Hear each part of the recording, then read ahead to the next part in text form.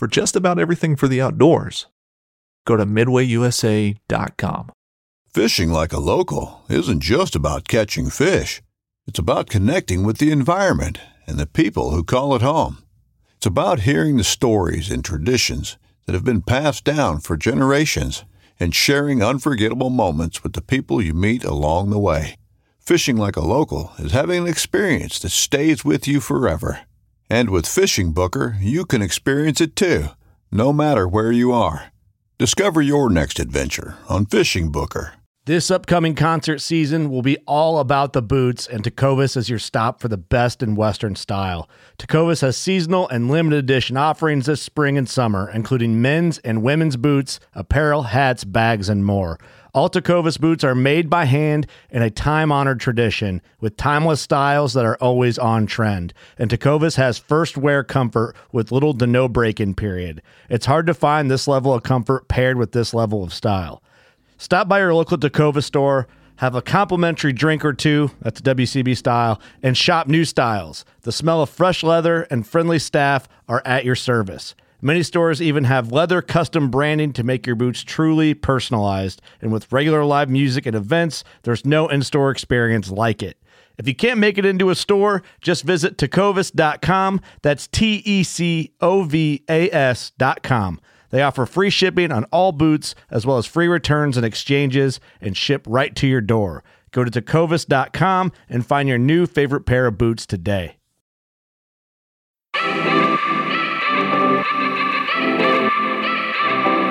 Happy Tuesday, everybody. Today is June 15th, 2021, and today's guest is Jake Hofer from Exodus Outdoor Gear.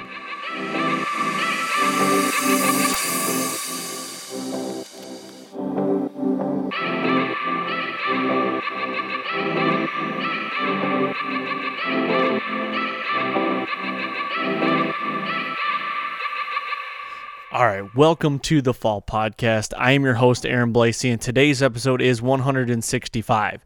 And today's episode is an awesome one, just like every week.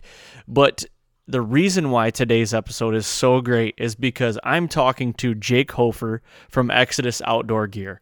Now, to give a brief little synopsis of what Exodus Outdoor Gear is, if you don't know, is they are a trail cam company. They are based out of Ohio. Jake works for them, does a great job with them, and Exodus trail cams have been, at the forefront of trail cams, or one of the top tier ones for the last couple years, to be honest with you. So if you guys have been living under a rock and have not heard of them, I suggest you go check them out, see what they're all about. They put out a lot of cool content on YouTube, and with the whitetail cribs and all that stuff, it's really cool what they do. But that's not today's podcast. Today's podcast is a talk between Jake and I, and how he's a resident and born and raised in Illinois, and he's actually hoping to take his first out-of-state trip to Iowa this year, if he draws. So he reached out to me not too long ago and asked me about Iowa, and he wanted to go and, possibly try an outfitter, and he wanted me to tell him about where I went in Iowa. So to give a kind of a brief backstory on my Iowa trip, if you have not heard this before. So basically how it works is Chad Johnston is a really good friend of mine and Casey's and Chris's, and they've known him for a long time. I've known Chad for 5 or 6, actually probably 7 years now. And what Chad is, he owns an outfitter called Midwest Antler Company out in Iowa. And Chad basically gives us a deal that, whenever we draw a tag, then we have a farm that we can hunt out there. And in my case, we have a farm that we lease ourselves. It's not a farm that Chad outfits on or nothing like that. He just lets us basically bunk up with him. That's kind of how my trip and everything went. We had our own lease. He lets us stay in his lodge, and we're all good to go. But Jake, he reached out to me and was like, hey, how's, Midwest Antler Company? Do you recommend it? I'm like, for sure, 100%. He's got the deer. Chad knows more about deer than, just about anybody that I know, and big deer. He's a big deer killing machine. He's the type of guy that you would never hear anything about because he just really doesn't like being in the limelight kind of thing. but you should see his walls. He's got just giant deer that he's killed over the years with a bow, and the guy knows hunting like crazy. So I'm like, for sure, you need to get a hold of him. Check it out. So we got a hold of him, and he's got some dates booked for him to go if he draws. So the reason why I say if is because this year with COVID and everything happening last year, there's been a culmination of things that people, even for like Kansas, a lot of people didn't draw. So we're thinking Iowa, a lot of people might not draw either. Jake's got 3 points going to 4. Usually with 4 points, you're almost guaranteed going to the zone that we go to. I drew with 3 going to 4. So Jake's kind of like on the fence, like, will it happen or who knows? So basically he called me and said, what do you think? And I said, for sure, call him. He's got these dates booked. So today's conversation is talking about, gearing up for a trip to the Holy Land, the trip to where the biggest bucks are in the U.S., and how he is going to, how he's going to prepare for it, what his goals are, what is it going to take for him to make it a successful trip? Is it like a kill or, an encounter or what it is? We cover a ton of stuff in this, and it's a really cool podcast. Jake is a super awesome guy. I appreciate him coming on and doing this and reaching out to me, and I'm sure we're going to do more of these in the future, but I just think you guys are going to really enjoy this. It's a really cool conversation. So, and I hope he draws. He'll find out soon if he draws or not. So that could change some things. So if he does draw, we might do another podcast talking about, okay, now it's a game time, like go, let's, break down some more aspects of, traveling to Iowa to hunt, and you've got, a 4-year tag that you've been putting money in for points. Like, how is this affecting you right now? And does it change any of your preparation and so on and so forth? So that's basically kind of the gist of what today's podcast is all about. You guys will really enjoy this, I think.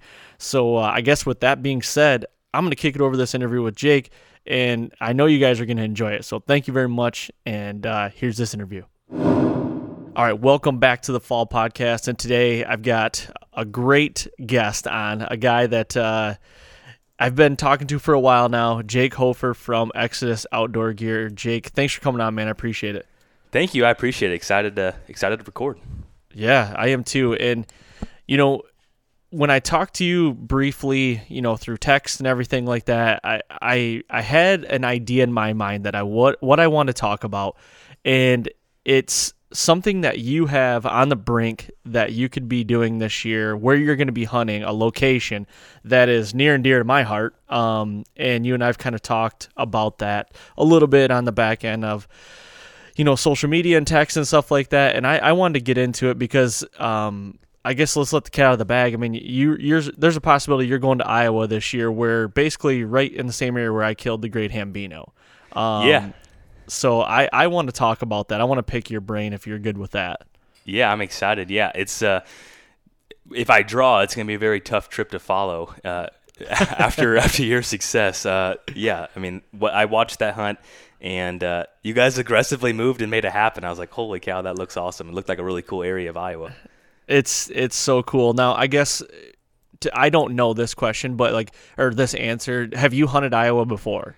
No. So I went to college in Iowa for my freshman and sophomore year in Clinton, Iowa. And if anyone's been through Clinton, Iowa, it smells terrible. There's an ADM, and there's also a dog food factory. So I had a full tuition scholarship for 2 years, and it was a for-profit school, and they gave out too many of those because going into my junior year, they announced that they're no longer they were closing. So I was like, yeah. And everyone's like, I've never heard of a college closing. Well, that happened to me. And so then I was in this limbo of them promising that everything would transfer. But leading up to the end of my sophomore year, there was rumors of them closing, and they're like, we're not closing, all this other stuff. And then they were promising all the credits would transfer and everything would be good. And I was like, you guys already lied once. I'm out of here. So I transferred to Western Illinois. Okay, I gotcha. So you grew up in Illinois, right? Yep, exactly. Yep. Okay, so you're from, in my opinion, the OG big buck state. I think Illinois was Iowa before Iowa was Iowa. Would you kind of agree with that? Yeah, in its heyday, it's tough to argue that Illinois was and still is a special place for big deer. But to me, with Exodus, I've had the ability to walk a lot of really cool farms in Iowa and spend some time in there. And it's a multiple times better than Illinois, in my opinion, at least where I'm at. So, but yeah, I mean, Illinois is great, has been great, and I wouldn't change living here for anything. Yeah, definitely. I'd go to Illinois and live if I had the chance. But honestly, I got too many roots here in Michigan that I'm not leaving. I'm parked where I'm gonna be forever. So I'll just travel out there.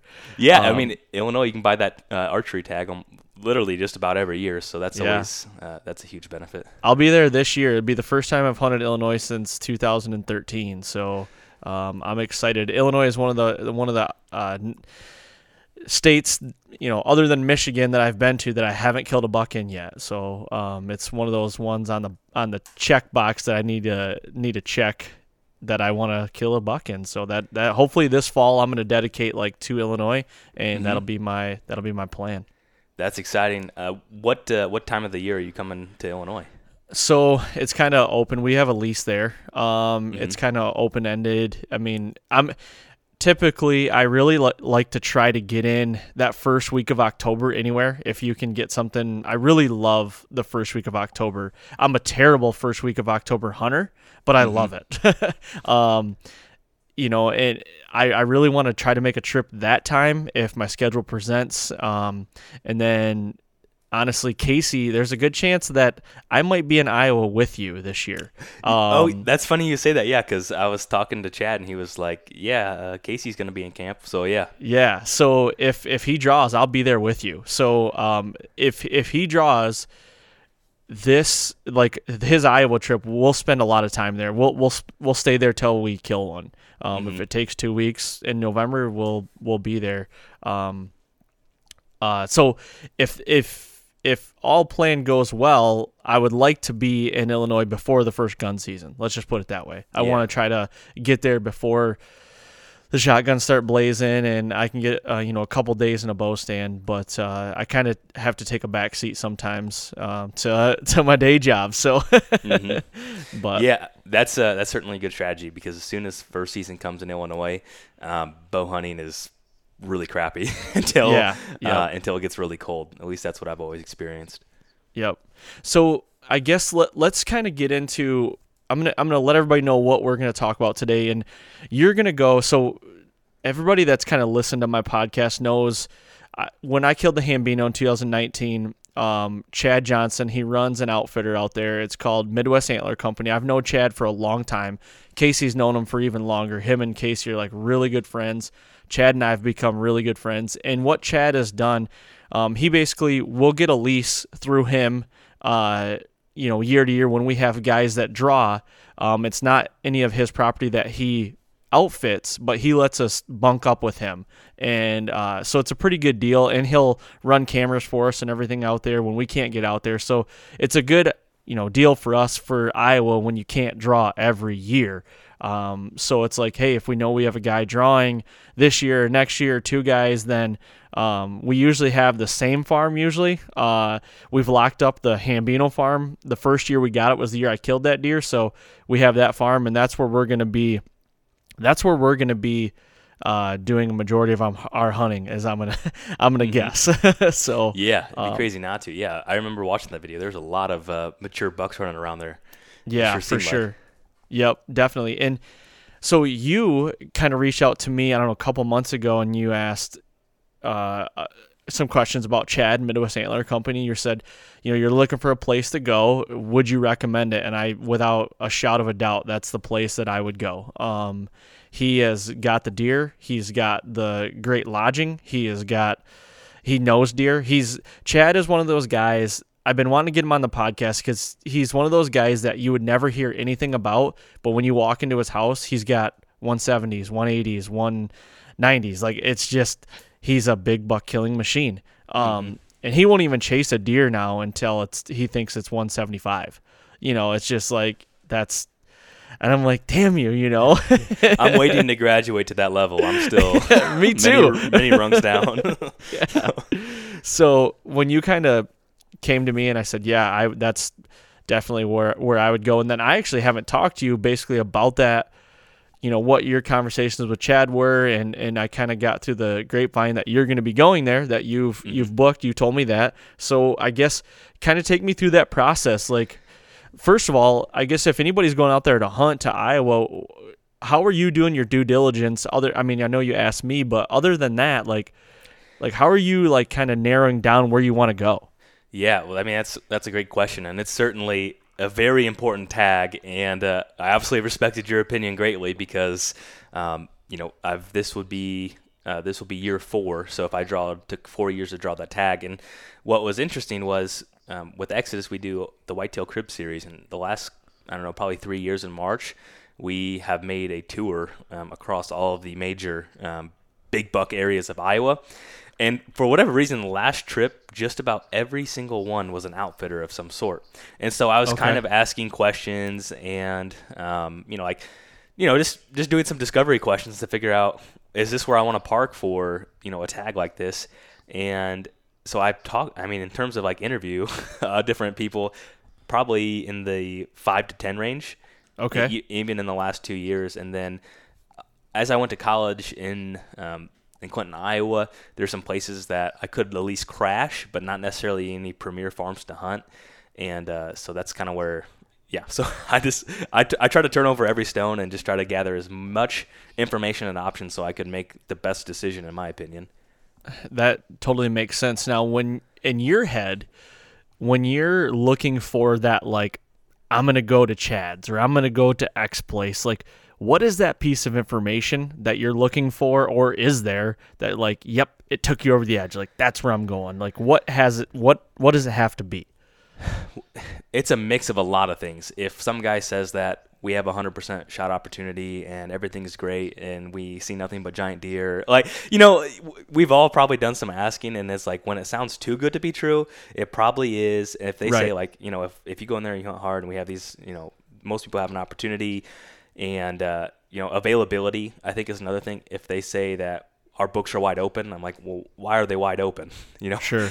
Yep. And, so it's like kind of all these different discovery questions. And then in terms of like what pushes me over the edge, it's a people business just like anything else. And obviously Chad came from your recommendation, and then I talked to him on the phone twice. And, he's just straightforward, and he said that he was, willing to work around a little bit with the schedule. And so he just, I don't know, it's pretty good gut feeling. He sold that zone, in my opinion, and obviously could still hunt other places if I don't fill my tag there. But I have every hope and intention that that's the case. Right. Yeah. No, that's awesome. And I don't even know what it would be for me. Like, if going somewhere, like, I agree with you on a lot of that. Like 100% success rate. Like, is it too good to be true, or how many guys are they putting in the stands before you get there? It's kind of like, I was one thing because, like with Chad, he only takes a select few of guys, and he doesn't overhunt things. He's a very smart hunter, and he's a very smart guy when it comes to, like, okay, we got to lay off this area, and we're not going to touch this until such and such time. Like, he's very smart with that. And I can say that because I'm on a personal level with Chad. Like, I've known him for years now, and I can, like, really vouch for, like, he does that stuff the right way. And a lot of outfitters out there, I think, really, probably more than not, they abuse, I hate to say that, but they abuse a lot of that, I would think. Yeah. And the other thing too that comes to mind is, a lot of times when we were at these places and they were telling us about all the big deer they killed, and they weren't showing me any pictures of their clients of what they killed. Yeah. And it's like, you're going after, like, the top tier animal, and I want to go. Like, don't do me any favors on the price. Don't do me anything, like, just put me on the best animal that you can, because that's what my goal is.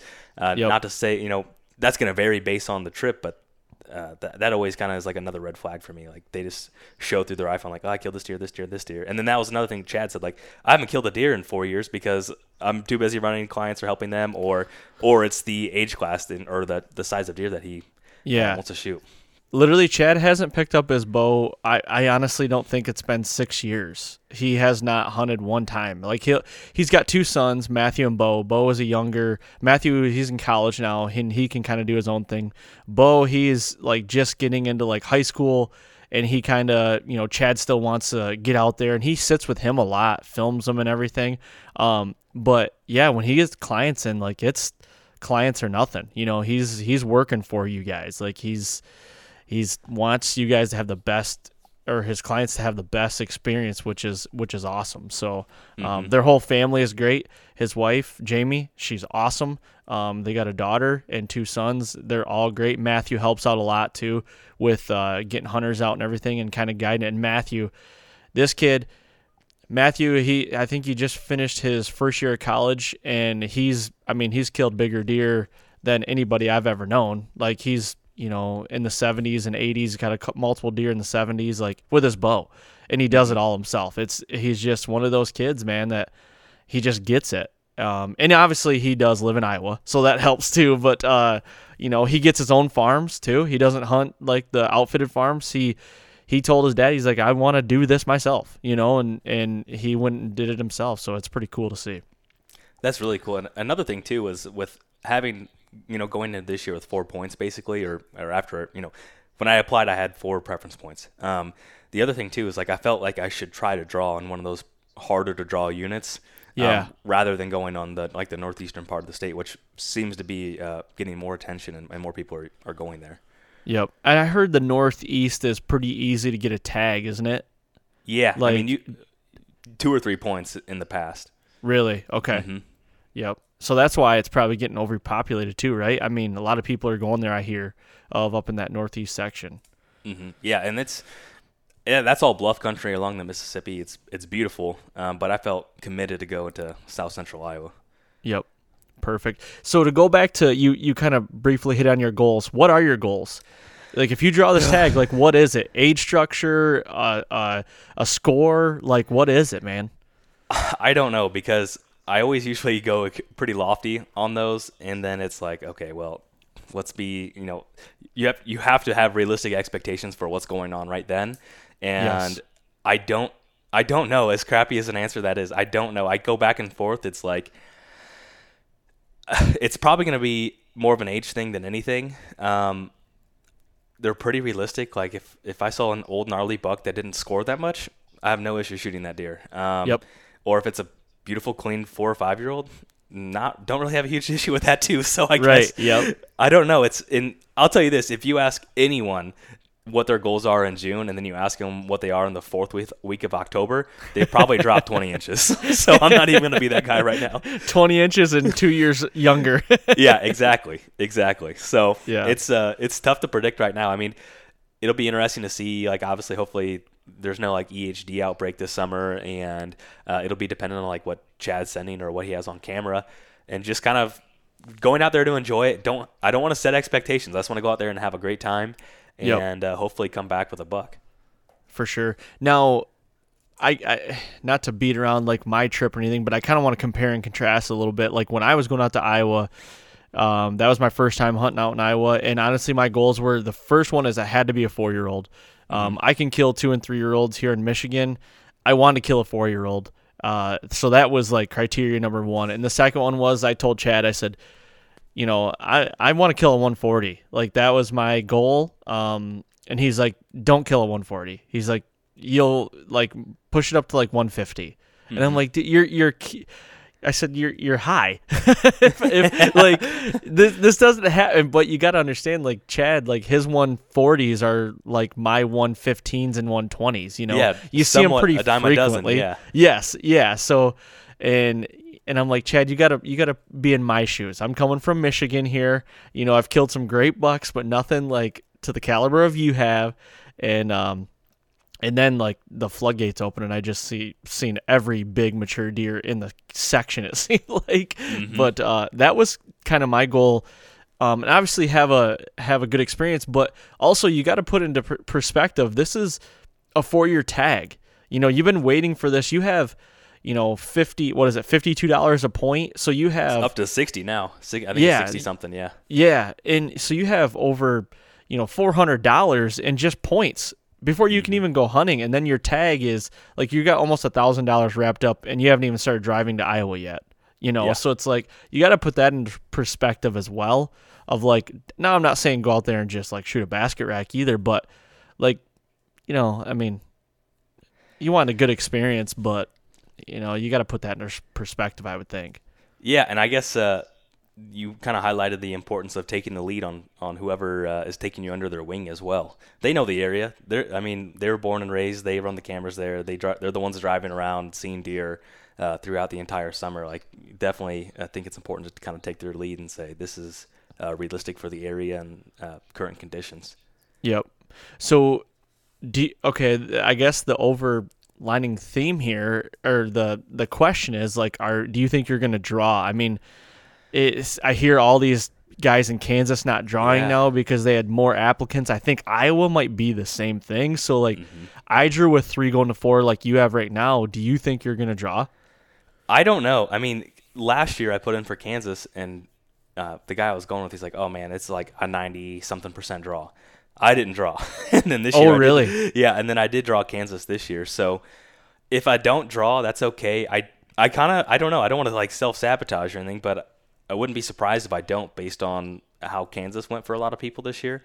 And that's okay. I mean, honestly, if I did Kansas, Illinois, and Iowa in the same year, that would be pretty crazy and pretty hectic as well. So yeah, for sure. If we have to spread those out a little bit, I'm not going to complain, really. Yep.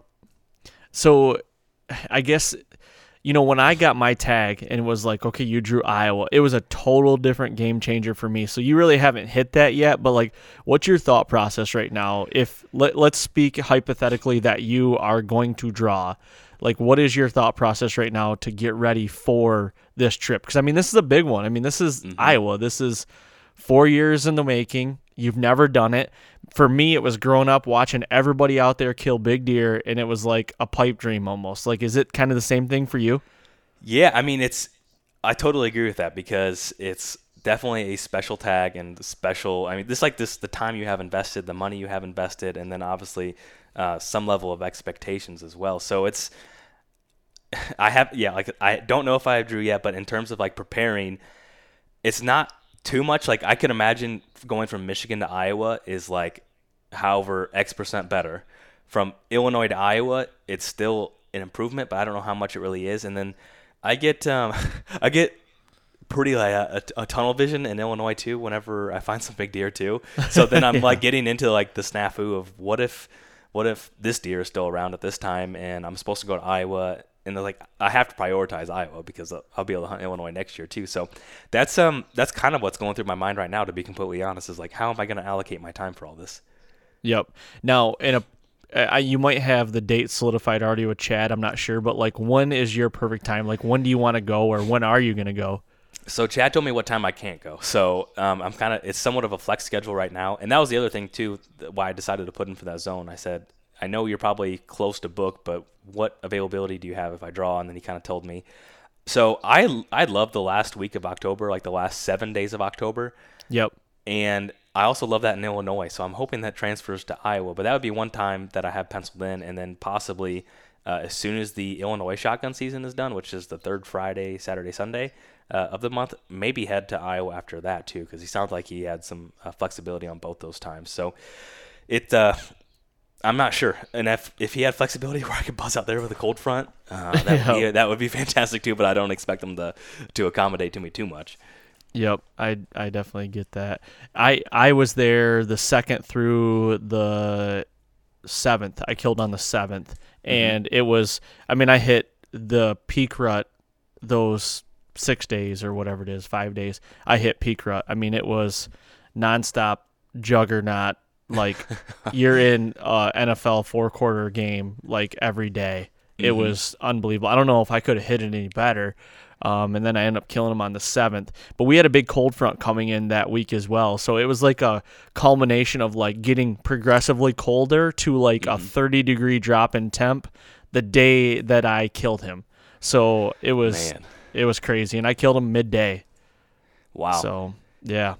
I mean, that sounds incredible. I hope.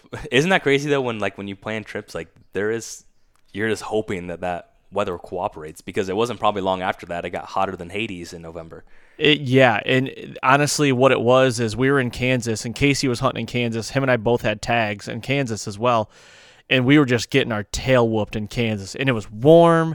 I mean, it was like it was terrible. We weren't seeing shooters, mature deer at all. And I called Chad and I'm like, hey, what's the movement looking up there? I think I called him on the November 1st or something like that. Mm-hmm. He's like, you need to get here. If you guys, we're only 2.5 hours away. He's like, you need to come up here right now. He's like, it's going to turn on the next 3 days. And I literally got off the phone, told Casey, he's like, all right, let's pack up, let's go. And we packed up, drove through the night there, got there, started hunting the night of the 2nd, and then we hunted every day, almost all day, the whole 6 days, and it never stopped. I mean, Chad was right. It was stupid. Yeah, man, that sounds. It sounds when you think of Iowa and you think of the dream hunt for a whitetail hunt. It sounds like you hit the nail on the head there. It was a dream hunt for sure. I don't know if I'll ever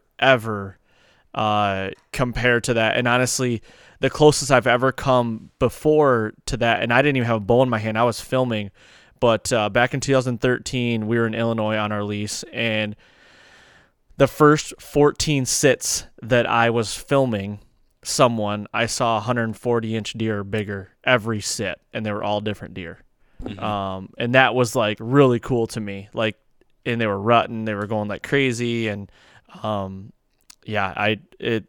would be like the next best thing, but I didn't have a bow in my hand, so no, it was pretty cool though. That's exciting. That has me even more amped now.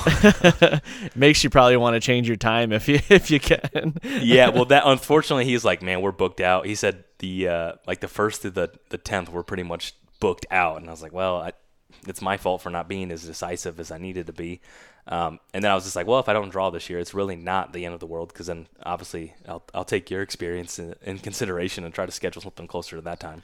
Yeah, and I will say, though, that 10 through 20 or that 10 through 18 time frame right there, when we left, we kind of kept in contact with some of the guys that were in camp that Chad was outfitting, and there was 2 deer that were kind of frequenting the farm that I was hunting, and then one at Chad's farm, like almost not a mile away, but like pretty close. Like I'd say a half mile. Like the bucks were traveling, and one guy shot a big 8 that I was trying to kill as well. And they were moving. So I mean the movement still was ramped up for like the next 5 to 8 days that I know of. That so I wouldn't say that's bad at all. Kansas is the same thing. Like if I'm going to Kansas, I'm picking that like 12 through 22. Like November, that's what I'm doing. Like right before Thanksgiving in Kansas, it seems like in my experience, that's when it's hot. Like 14, 15, hold on to your hat. You better have your ass in a seat and be ready for a buck to come by on a doe. Mm-hmm. That's my experience. Man, yeah, here in Illinois. There's always a couple dates that always pop out, and that like 24, 25, 26 of October has always been really good. Of either giant deer showing up or kind of showing up on community scrapes. And then in terms of November, it's really hard to pick a bad day sometimes, it feels like, unless it's one of those excruciating days where you don't see much and you're just in the wrong spot. Right. But I guess let me ask you this, where you're at in Zone 4, is it an area where you can see a good distance and adjust, or what was that like? Yes. You can in some areas it's pretty hilly. But you can, for the most part, you can see a ways. Like that was the good thing. And that's something I would say, and like Chad will have you all dialed up. I mean, but he'll also take input and you guys can definitely bounce ideas off each other. But that is, it might sound very elementary, but my whole game plan going into the Hambino was I want to get on the highest point where I can see the farthest, and I'm going to sit there for a day or two, and I'm going to move. And I sat there for 4 days and eventually moved, and that's when I killed him. But it was just like that, like sit from afar, and really like take it all in and then strike when the time's right. And that's what we did, and it happened like that day. So, but yeah, you can, if you get on a high point, you can see a ways. I mean, it's farm country for sure. I mean, there's ag for that. I mean, as far as the eye can see, but there's some good bottoms. There's some good cedar thickets. There's some good cedar bowls. Chad's got some unbelievable farms that are like have cedar bowls, and it's just like literally a patch of cedars that's in the middle of, a section that has ag all around it, and it's just thick cedars. And man, I mean, if you can get an all-day sit-in, that's what I recommend too, sitting all day. If you can take it, sit all day, and it'll happen. I always say, like, you park your ass in a tree. I don't care what tree it is, as long as you know that there's deer around the area and in the rut in Iowa somewhere. If you sit there long enough, it might be boring as hell, but you're going to get a chance at a decent buck. I really believe that. But yeah. So when you did those 4-day sits, did you sit dark to dark in the same tree, or did you move around at all? So I only sat 2 trees. So the 2nd, 3rd, 4th, 5th, I sat 1 stand the whole time, all day. We would come out for like an hour or 2 in the midday, and then we'd be right back in. We'd leave everything in the tree. We were going in and out. And the good thing about that tree was we had great entry and exit. It was bulletproof. And what made it bulletproof is because where the food and the bed were, we had 2 different entry and exit routes where we could choose for when we saw all the deer go by, then we could go out the back door. Or if they didn't go by, then we'd go out the front door. We could see a long way, though. I mean, that was really beneficial to have that. I don't really like to hunt a tree that much like that, but we weren't getting busted or nothing. We had great wind. That was the other thing. We had great wind for like 6 days in a row. It was pretty consistent. And then when he showed his face and we decided to make the move, we did it and ended up killing him at 3:30 in the afternoon, like a midday, on the 7th of November. It's funny you say the November 7th because we just recorded with Don Higgins last week when I was out in Ohio, and that's the day most Boone and Crockett deer are killed. No kidding. Out of any day in the year, yeah. So wow. I would say it's no coincidence there. That is crazy. That is nuts. So I have this question, and I thought of this morning, and I wanted to get your thoughts on it. This is kind of a transition here and something different. So I feel like Iowa has this unwritten standard that, you have to shoot a mature buck or you'll get bashed for it. You know what I mean? Like you have to shoot a big deer, or you just have to, it has to be the upper echelon. The bigger deer need to be coming out of Iowa, I feel like. Mm-hmm. Now, do you feel like that's a good thing or a bad thing? And do you feel that same way?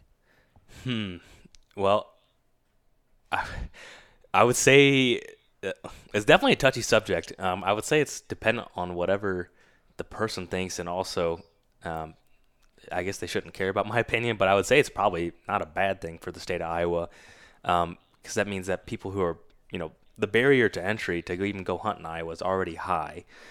So I think that automatically makes people have an elevated goal just in general.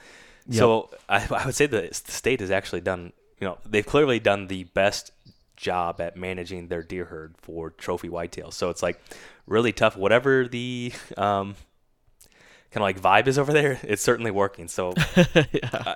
I can't really critique it. And I would say too, like, yeah, I mean, I'm going to Iowa and I have the expectation to hopefully kill something solid, but let's put it this way. If it's like day 8, I'm not going to go shoot a 2-year-old or something like that. Right. Yep. That makes total sense. And I always look at that, like, people that live in Iowa, that hunt Iowa, do they feel like they are held to a standard because they're from Iowa? And that's a question I like to ask people from Iowa. It's like, do you feel like you're held to a standard? Do you feel like that you have to kill, 150 or 160 or even bigger to even be accepted? Which sucks. You know what I mean? Like, that really does, because I don't feel like that's the goal. Like, I don't want it to be the goal. I mean, yeah, big deer are great. Trust me, I love them. Like, I love chasing them, love getting an opportunity at them. But that experience for me, man, is like just going out and having those 6 days. Yes, I did kill the biggest deer of my life, but if I wouldn't have, man, I had the best 6 days still of my life. Seeing just huge, giant mature deer and seeing them, seeing big bucks do big buck things was really cool. Mm-hmm. Yeah, and that's probably the most common thing we always hear from people that go and visit Iowa is like, man, it's so nice for deer to do what they're supposed to, when they come from a more pressured state. Yes. Yep.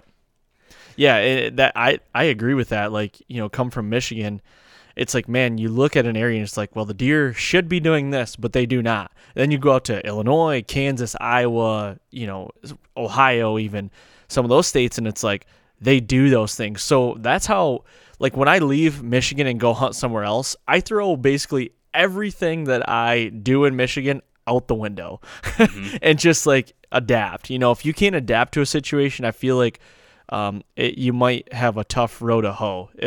Do you agree with that? Yeah, I mean, that seems to be the case for most people who are able to go to any state and drag out a big deer, and they are always optimizing for the terrain and the type of pressure that they're hunting. And that's something that I don't have a ton of experience with. Where I'm at in Illinois, there's a lot of different topography, but I would say that the pressure is pretty well even across the board.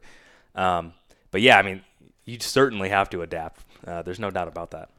Do you have any scenarios in the past where you've had to really adapt, like a 180 of like to get a deer on the ground and it happened? Yeah, yes and no. One that comes to mind is, which I bet I call Iowa, like Illinois has pockets of Iowa, if that makes any sense. Yep. There's certain like 2 or 3 square mile areas that feel like Iowa in terms of like density of deer, quality of deer, and pressure.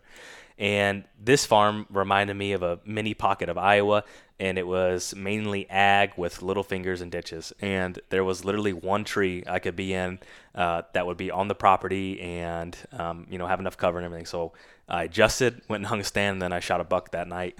Like really going over there. Yeah, and so that was the second year I hunted that farm, and I hunted the other side of the farm too, because like this looks more convenient for me. But then once I adjusted for what was going on, it certainly paid off. So that has me excited about Iowa, because I'm sure the terrain is very similar to what this farm was. Yeah, it kind of sounds like that if I'm picturing your terrain the same as what I know of Chad's area. Now, how much merit do you put into first time in is the best time in?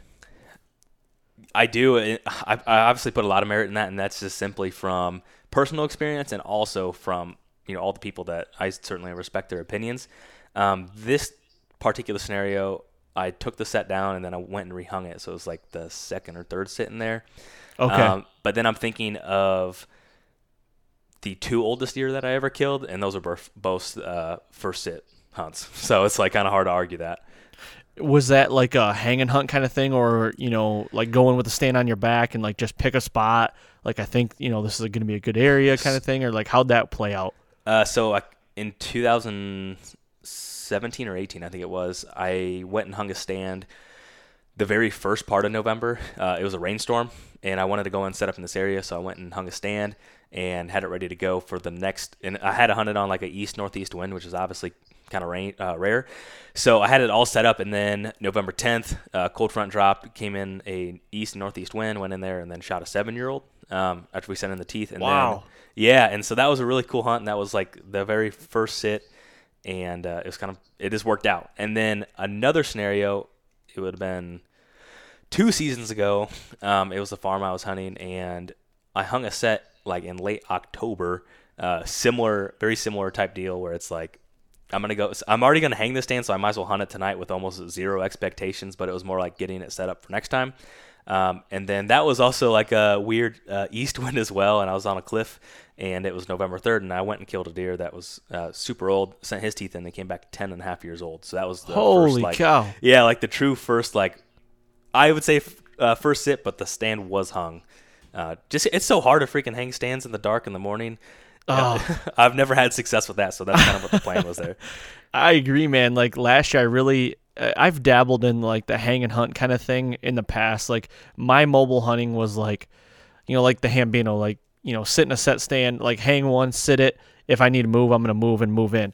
But like actually taking on like the stand on your back, go in, hang it, take it down, move tomorrow or move to another, like I don't really do that. Last year, I really started doing it. I fell in love with it. Mm-hmm. But I agree, man. Like, there's times where there was one scenario in early October that when I went into a stand an area where I wanted to go, stand on my back, we had a really good acorn drop last year, and I went by this huge white oak tree, and there was sand underneath it because it went underneath a trail, like one of our 2-track trails, and there was no tracks at it at all.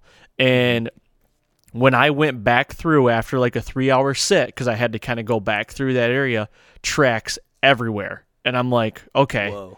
it literally looked like there was a herd of deer underneath this oak tree all night. And I'm like, okay, I'm going to set up on this. Well, I actually hung the tree that night knowing I was going to hunt it the next morning, to try to like sneak in like a backdoor kind of thing. And that's what I did, because I'm like, gosh, I do not want to hang a stand in the morning. That just does not sound appealing to me. No. So what I do on my family farm around here is like, I'll set up pre-hungs for like good morning spots that I think are good morning spots. And then I'll do like the hang and hunt stuff, for the evenings. Usually that's kind of my take on it. Yeah. Pretty similar approach as well. It's just so, and I know there's some people that do it, and I don't know how, but after going in super early in the afternoon, hanging a stand, I do that all the time. But those morning, when like you get up there and then you're like, I can't shoot the way I wanted to shoot, and I can't do this and I can't do that, and then you're sweating, you're making noise, and it's tough. Yeah. What do you say? Are you more of like, do you like more night hunts or morning hunts, like midday? Like what is your bread and butter? Like, what do you like the most? I kill most of my deer in the morning. I don't know if it's by coincidence or what, but I love morning hunts. I love getting in there early and like seeing. Aside from hunting big deer, I like to see the world wake up, and it's always really cool. And usually my best hunts have been in the morning, just coincidentally. And this might be the farms that I hunt, but that's how it is shaken out the last few years. Okay. Now, what are those? Is there any trends to those locations? Like when you're killing those deer in the morning, are they more close to bedding, early season? Yeah. Like, are they most of the time edge of bedding? So that's pretty much always on the edge of bedding. And most of these successful hunts that come to mind are early November. So it's like, getting in tight to bedding and having the does go in or show up eventually, and then bucks going down to scent check it. It's really not rocket science, but it's worked in the past. How tight are you getting to these bedding areas when you're setting up? When I shot that 7-year-old, I was like in the bedroom. I was super tight. Really? Right on the edge of it, yeah. And then the other one was basically on the same ridge, about a third of the way up, or a third of the way down rather. And trying to think here. Yeah, most of those, pretty close to the on the edge of bedding or on the way to. But I'm not like setting up over a bed, but enough where I feel like I'm in the ball game. So that 7-year-old, like what time of year was that? That was November 10th. Okay, now how did that scenario play out as far as like, was he coming like just scent checking downwind of the bedding area, and then that's when you got an opportunity at him? It was actually kind of a cool story. I hunted this farm by permission forever, and it was always like somewhat touch and go. So I texted like, hey, can I go hang a stand? And they said, yeah, sure, go for it. And so I went and hung it as soon as I had that. And like I said, it was set up for like a east-northeast wind. And then what happened was November 10th, we had one of those like super crispy 25, 30-degree temperature drops. Yep. And the wind switched. And so what happened was, when I hung that stand, I did a little bit of scouting, but it's like, this is the spot that makes the most sense. So I was sitting there in the morning, and when I walked in, I was actually like hearing grunts. It's like I knew I was in the game as soon as I got out of my truck and started walking in. It's like you couldn't screw up the hunt, to be honest. And so I got in there, and the deer came like wind to his back, and then he was working a scrape, and then he was I think probably just cruising from bedding area to bedding area. But what's most interesting with this deer is I hung a camera actually the day I hung that stand, which was early November, and then I never got a picture of him. But there was a listing for a property not far from here, and I saw that deer on there, and I was like, well, that's a solid deer. I'd like to shoot him. And then ended up shooting him, and then I texted the listing agent, and I said, hey, do you have any more pictures of this deer? I killed him this date, send him a picture. That same morning, he was 1.5 miles on that farm. Holy cow. Yeah, on the opposite direction he was coming back that morning. So, like, he covered a bunch of ground in that 4 or 5 hours. So it was just he was just on a death wish that day, covering a lot of ground. Dude, that right there is one thing, if not the biggest thing, that, like, fascinates me about whitetails. You could be – I kind of go ebbs and flows with trail cams. And now, like – trail cams, they could be very rewarding or they could be very like draining. Like if you really put a lot of emotional thought into them. Like, shit, there's no bucks going by here. Why would I sit here? You know what I mean? But the thing is, like, that thought of getting in the stand that next morning, the deer that you killed could be 2 miles away from you. Yeah. Who knows, you know? So, like, if you could get over that hump, which I am terrible at it, like getting over the fight, the internal battle with yourself of, like, you know, you just don't know. If I could get over that and just go hunt and have fun and not be fighting decisions with myself, I'd have so much more fun, I feel like. Yeah. Sometimes I think I'm overly optimistic. Like, I'll hear of a deer or, like, find a deer. Like, I'm not in the core area, but I'm just thinking, like, man, he can show up. He showed up once. He'll show up again. And I'm just sitting in a ditch of a field for 3 days solid. Like, I'm gonna catch him in between does. You know what I get caught up on is, like, those really out of the box areas. It's like, man, you know, like, there's a lone oak tree out in the middle of, like, a 200-acre ag field. It's like, he's gonna be there. You know, I'm gonna go set a stand up there. You go sit up there like a turd in a punch bowl, and it's like, yeah, you don't see a deer close to you. You know, and I just get hung up on those, like, out of the box, like. It could happen right there. You know, big deer will take does in the rut in these most obscure places, you know, and it's just crazy where you can see them just bedded up somewhere. Yeah, I mean, where I'm at, it's 2 miles does not feel far at all for a deer. Really? Especially that time of year, yeah. And that's, I don't know, I'm usually pretty good at finding a big deer a year, but it's like, in reality, if we were in Vegas and you had odds of me killing that deer, it'd be a really strong bet for anyone betting against me not killing it. Meaning, like, it'd be like 1 to 10,000 odds. But in my brain, it's like I have a 1 in 10 chance. Like, I'm going for it. Yeah. And so I burn a lot of time like that. But I don't know. That's just who I am at a core, I guess. What is your philosophy as a bow hunter as far as, like, what's your approach to the season? Now, I know it's very broad and it changes daily or even, you know, hourly, but, like, going into each and every season, like, kind of what's your 30,000 foot view approach to the season? Mm-hmm. So the biggest thing right now, I have basically like one decent lease and everything else is by permission. So it's always somewhat kind of shaky to begin with, I would say, in terms of, like, knowing for sure of when and what I can do. But in terms of the big plan is just using the annual trail camera data, which I know we talk about on our podcast all the time. I have just seen it to be so crazy valuable with deer that survive. So a lot of times I run a ton of cameras on a ton of different farms just to spread my net wide. Not that I'm hunting all those that year. So, like, going into this year, I'm going to go in and basically revisit all these. I have a drawer full of SD cards. I'm going to go through there, jog my memory, and try to make a decision from there. But it's kind of weird.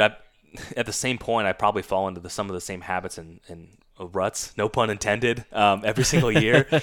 And I end up hunting a lot of the same farms, like, around the same time, just because, like, that's when they're good. A lot of these are small parcels. It's not like you can just move around and, like, well, if the deer aren't there, go find them. Like, I can't do that. I'll be on the neighbors.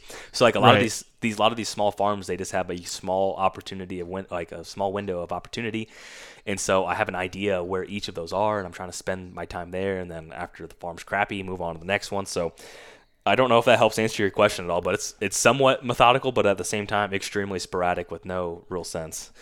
I sure do agree with that, because that's something as far as, like, trying to gauge where your farm's at year in and year out. And I know it's really hard for a lot of people to do that because, you know, some people are just travel hunters, and it's, you know, you really got to have boots on the ground in the fall to figure out, like, what they're doing. You know, I have 2 farms here in Michigan, and one farm is dynamite from October 19th to October 25th for the rut. You know, I need to be in the stand those days, on that farm, and you're going to see the biggest deer. I don't know if you have an opportunity at them, but you'll see the biggest deer in that farm. Really, I couldn't agree with that more, especially even down to the dates too. So that's interesting. Yeah, and I'll get to the point. I just did a podcast about this last week. That I'll get to the point how I kind of figured this out.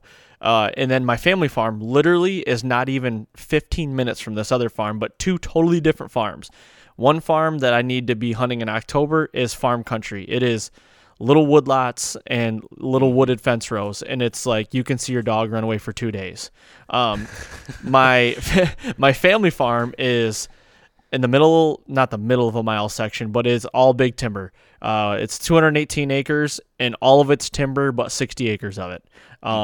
So it's like very sporadic, very like you really got to hone in on where the deer are concentrated and where the most, concentrated deer sign are. And we have a lot of oaks and good oak years. It's really difficult to hunt.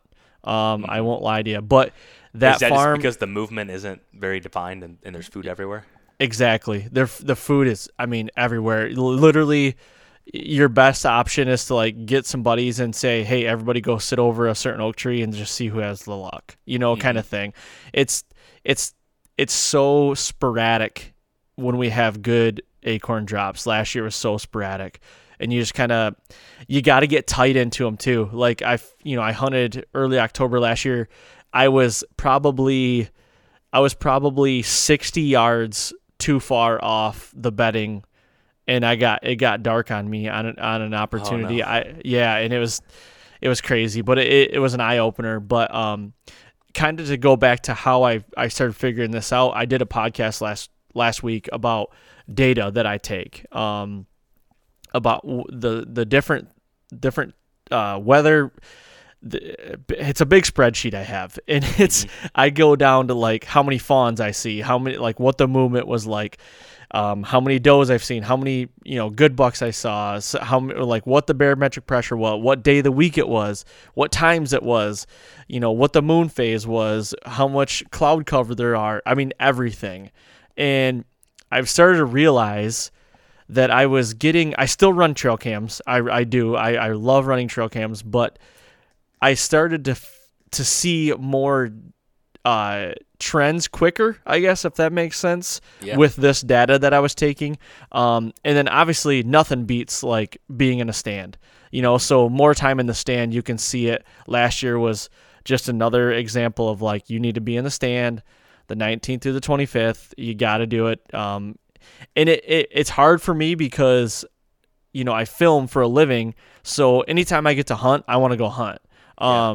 So it's really hard for me to be like, well, nothing's really happened in the first couple days of October. I should really hold off. Normally I'll be like, curiosity gets the best of me and I'll just go hunt.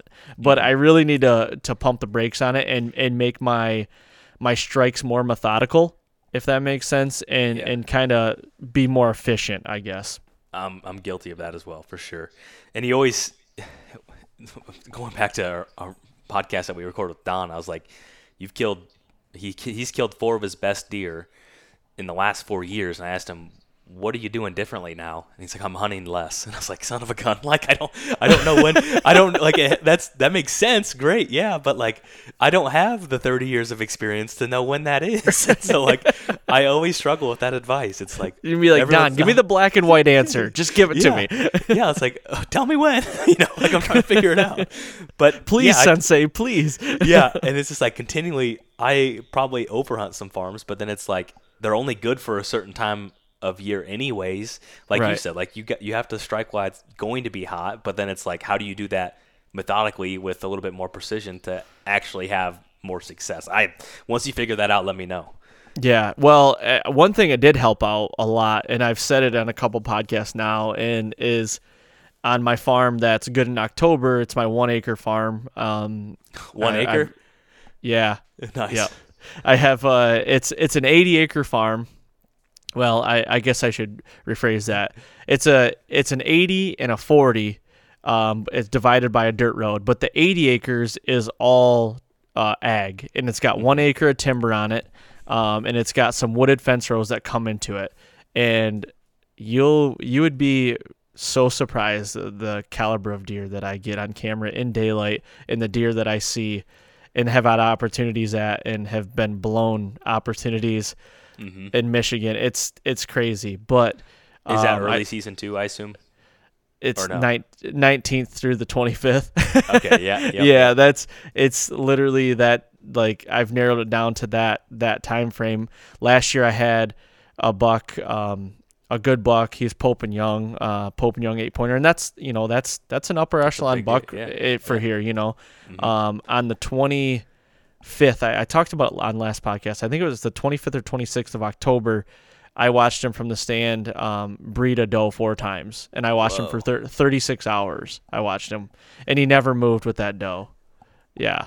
Wow. In October. Yeah, and Dang. I've seen one other buck earlier than that breed a doe in Michigan, but it was like I've never seen anything before like October 20th.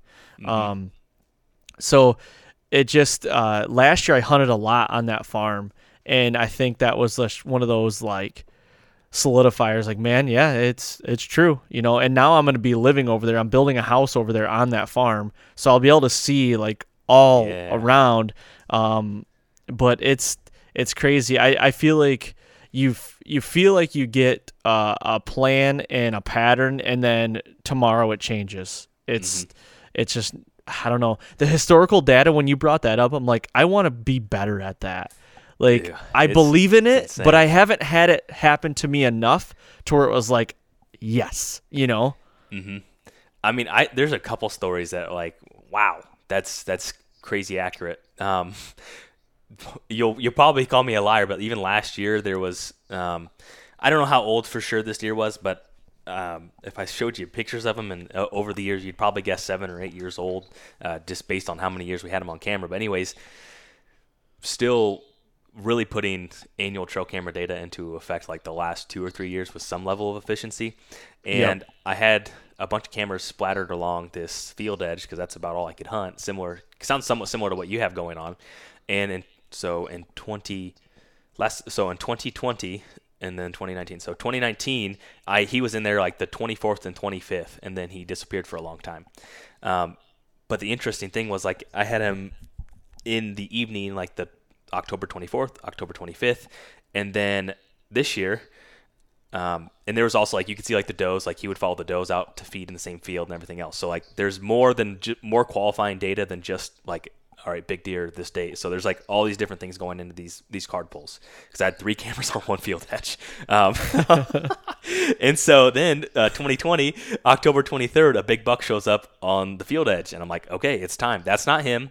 I know this deer's alive. So I had him in velvet. So then the 23rd, then I already had a blind set up ready to go, like based on last year's data. I was in there, and then the 24th, my cell camera goes off. He walked right in front of the other camera on the 23rd. No. Within 5 minutes, I swear, within 5 minutes of the year before, down to the date, like within 80 yards, like so close, and it didn't happen. That is crazy. Yeah, and then so the 25th in 2019, here comes a group of does running, and then here comes this buck after. Okay, so then 2020, I went back and I hunted the same spot. He was in here for 2 nights. Here's my chance. Let's make it happen. I put a decoy out because he had a lot of I have run all my cameras on video, so he's like very aggressive, smashing locust trees, like everything, like, you know, just going crazy. And then so 2020, I was like, I bought a decoy. I put it out, and I said, he's going to see this. He's going to get pissed off, and I'm going to smoke him. And then what happened was, just like 2019, here comes a group of does running, like jogging out into the field to eat. And then they see the decoy, and they go crazy, and they run the other direction. And then I got him again on the wrong camera. And I was like, I just suck. Like, it worked, but I didn't. That was my fault. So that's like one of the craziest, most illustrated stories. And the crazy thing is, I really thought I'd kill him late season this year, but then the rut came, and he's been gone since. So I don't know what happened. Oh, man. But yeah, to me, it sounds fake, but I swear, like if I sent you all the files, you'd be like, wow, that's insane. That's fascinating because, like, what makes that deer want to be there for those 2 days or 3 days? You know, I bet like, it has what to is be it? a doe. Yeah, I think it has to be a doe there. And then because there was another big, and this is actually another thing too. The one that showed up the 23rd was a solid 8-pointer, and then this is a tiny parcel too. And then in the year prior, so in 2019, same thing. That same 8-pointer showed up on another scrape in the middle of the night, and like here he is a year later. So there has to be a doe that comes in the heat right around that time frame, and those bucks are competing for that first doe. That's my hypothesis anyways.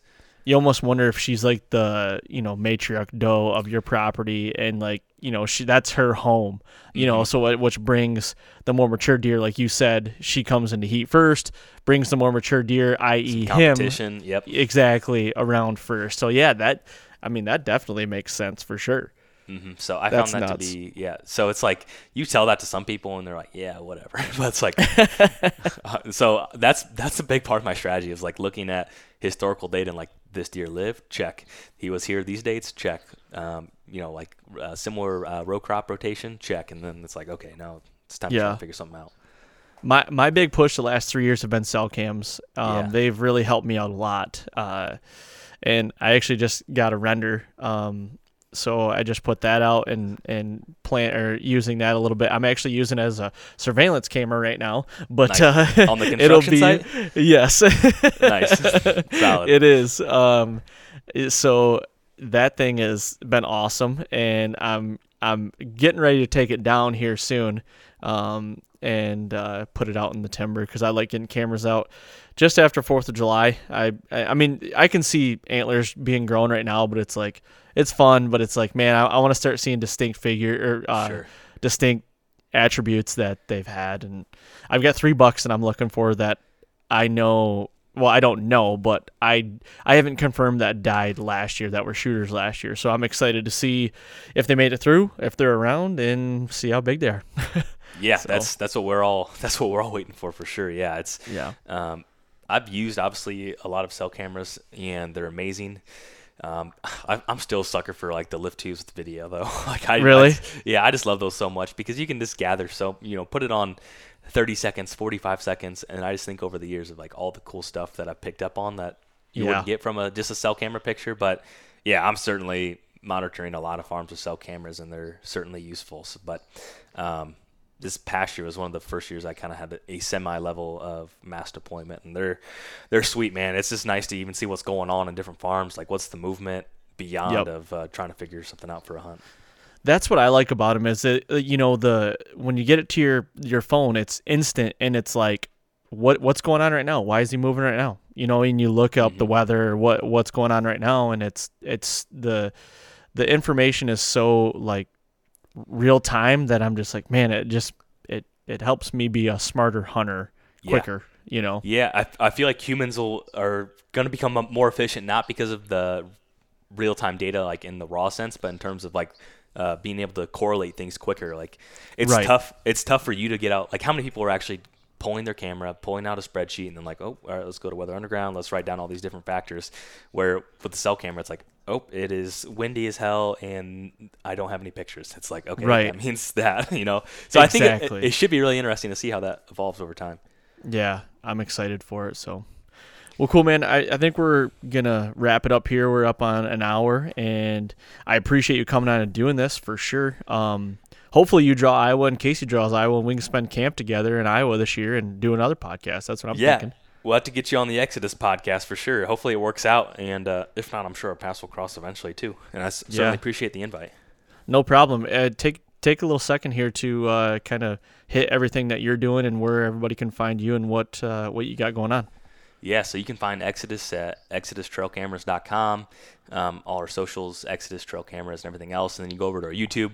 We're cranking out a ton of content, and we just went over our schedule last week. Very exciting. We have Whitetail Cribs every single Wednesday at noon Eastern, and then we have a lot of just different informational type of videos getting pumped out. So that's exciting. Our podcast is every Tuesday, and you can find me on Instagram at Jake Hofer. So certainly appreciate the time, and I'm even more excited for Iowa. Thank you.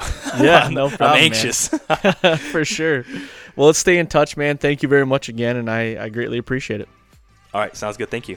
All right, there you have it. Thank you very much, Jake, for coming on and doing this. Greatly appreciated, man. I'm going to leave you guys with what I leave you with every week, and I'm going to tell you to go to iTunes, leave a 5-star rating, and leave a written review. That is greatly appreciated. Thank you for all the support and all the downloads, and don't forget, we'll be right back here next week on the Fall Podcast.